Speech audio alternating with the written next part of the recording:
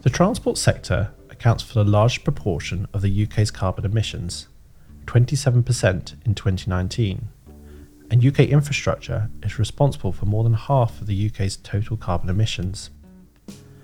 This makes it no surprise that achieving net zero in transport infrastructure is both challenging and very important. Carbon emissions have been at the forefront of project planning for many years, but the need for a change in engineering practices is becoming more critical.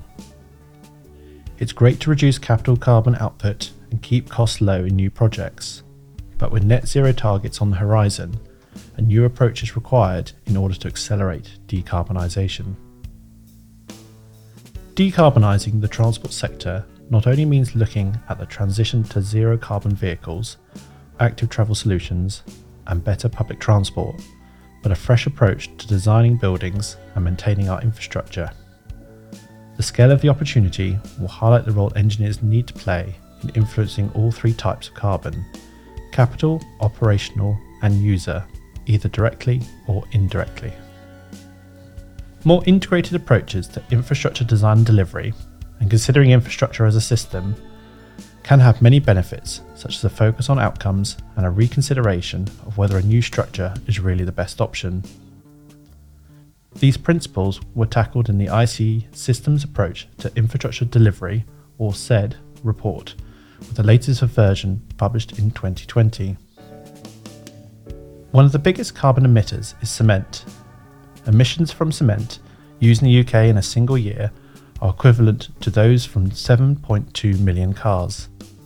The ICE's low carbon concrete route map examined how industry can use the latest tools, technologies and materials to continue using concrete, of which cement is a core ingredient, while working towards a zero carbon future. Low carbon asphalt solutions were trialled on the upgrade of the A414 in Hertfordshire, and using a warm mix asphalt generated a carbon saving of 2,246 kilograms of CO2. For the transport sector, these solutions will be critical in the short to long term as we minimise or use cement more effectively.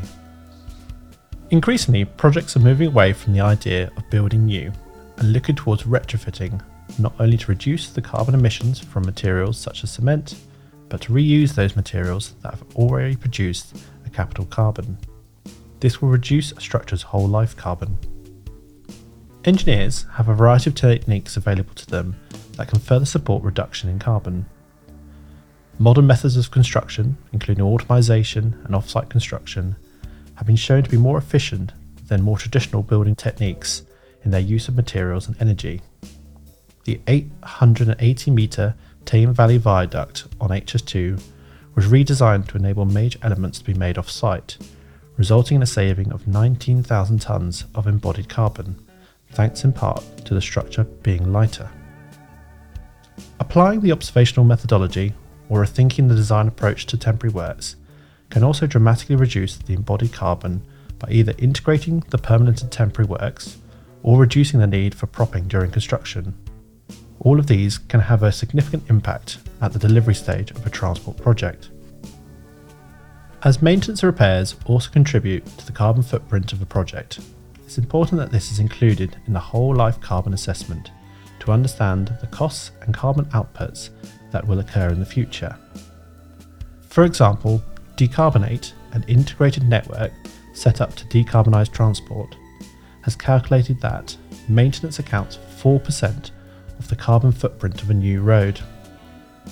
The sheer scale of the existing road network means that, in real terms, the total capital carbon contribution of road maintenance is a major contributor to carbon emissions.